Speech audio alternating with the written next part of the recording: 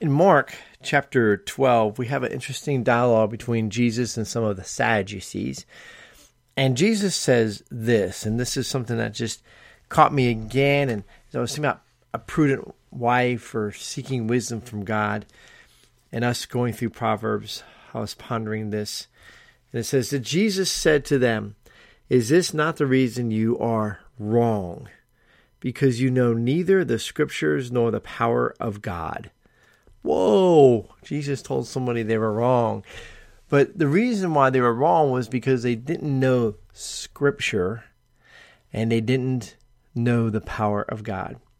So let me ask you, men, do you know Scripture and do you know the power of God? In Romans 1:16, it tells us that the power of God is found in the gospel, or the gospel of salvation is the power of God, right? So it's not just in the moment we're saved, but as we walk out in the gospel, we have this power. So that's the power of God, the power to save, the power to give us vision, the power to move us forward, the power to grow his bride, the church, to expand it to the entire planet, to every people and every tongue and every tribe. Because in heaven there will be those from every people, tongue, and tribe. It won't be geographic, as political geographic as we've made it in our modern day, modern culture, but all will be there because of the power of the gospel, the power of God. The power of God to create all things. All things are made by him and for him. Whoa, right? So we see that in Genesis, we see that in John chapter 1, we see that in Colossians chapter 1.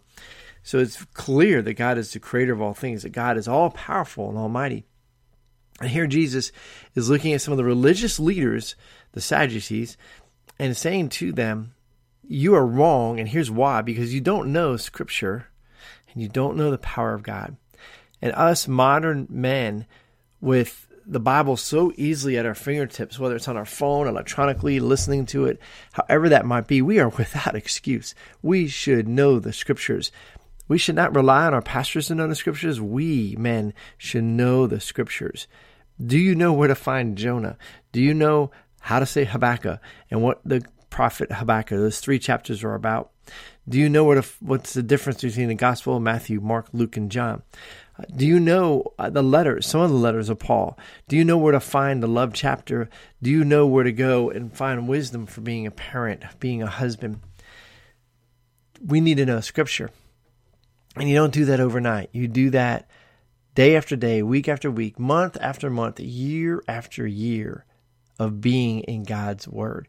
So I want to encourage you, men, to be in God's Word. This simple drill of ours, this November of going through Proverbs, one chapter at a time, I'm hoping for many is just rekindling a desire to be more in God's Word. For others, maybe it's the start of really being in God's Word.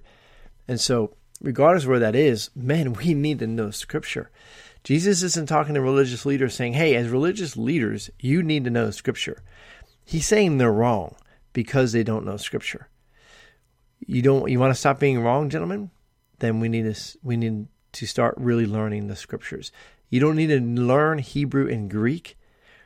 You just need to pick up God's Word and read it or listen to it. And so get it on Audible, get it however, and be reading God's Word, be in God's Word for the betterment of who you are, for the glory of God, for your wife, for your family, for all these things, so that we're not like the Sadducees caught in our stupidity when that day comes and we meet the Savior.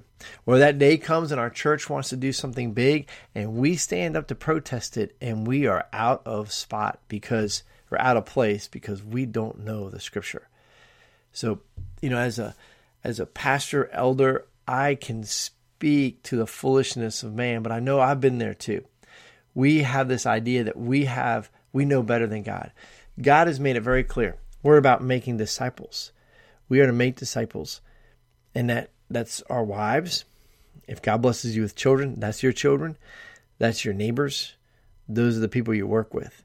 How are you influencing them? How are you moving the gospel forward by making disciples? They don't have to necessarily go to your church. They don't even necessarily need to get baptized. If they're still responding to your teaching, then keep teaching them. And if you're not teaching anybody, then get into God's Word. And as God teaches you through His Word, then you teach others who are willing to listen to you. God bless you. Have a great day.